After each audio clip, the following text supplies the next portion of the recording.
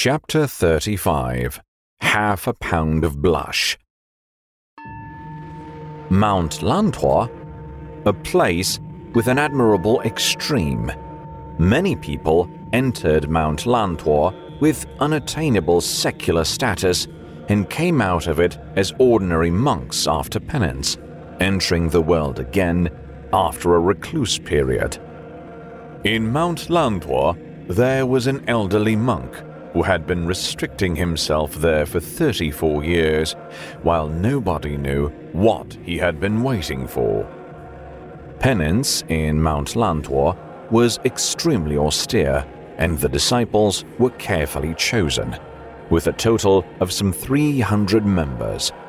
Mount Lantuo was able to rival Duopondus Monastery, which had disciples worldwide.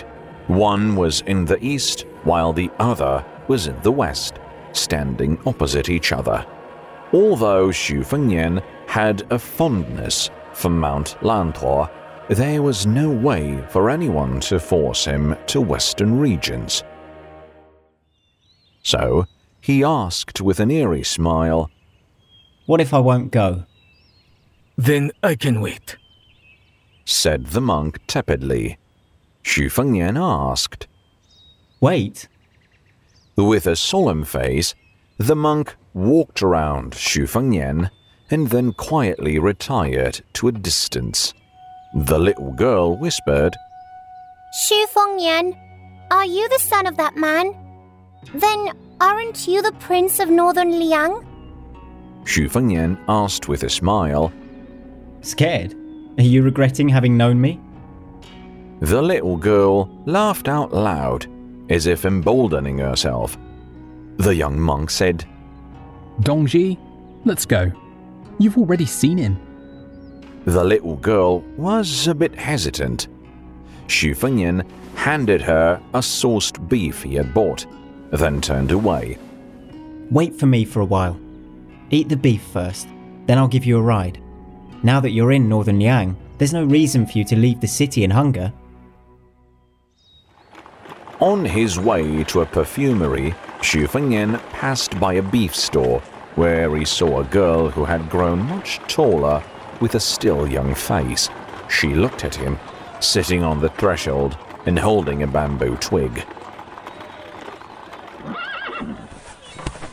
After Xu Fengnian arrived at the perfumery, he picked a compact of Crimson Aurora and 2 compacts of Dewy Petal, then left.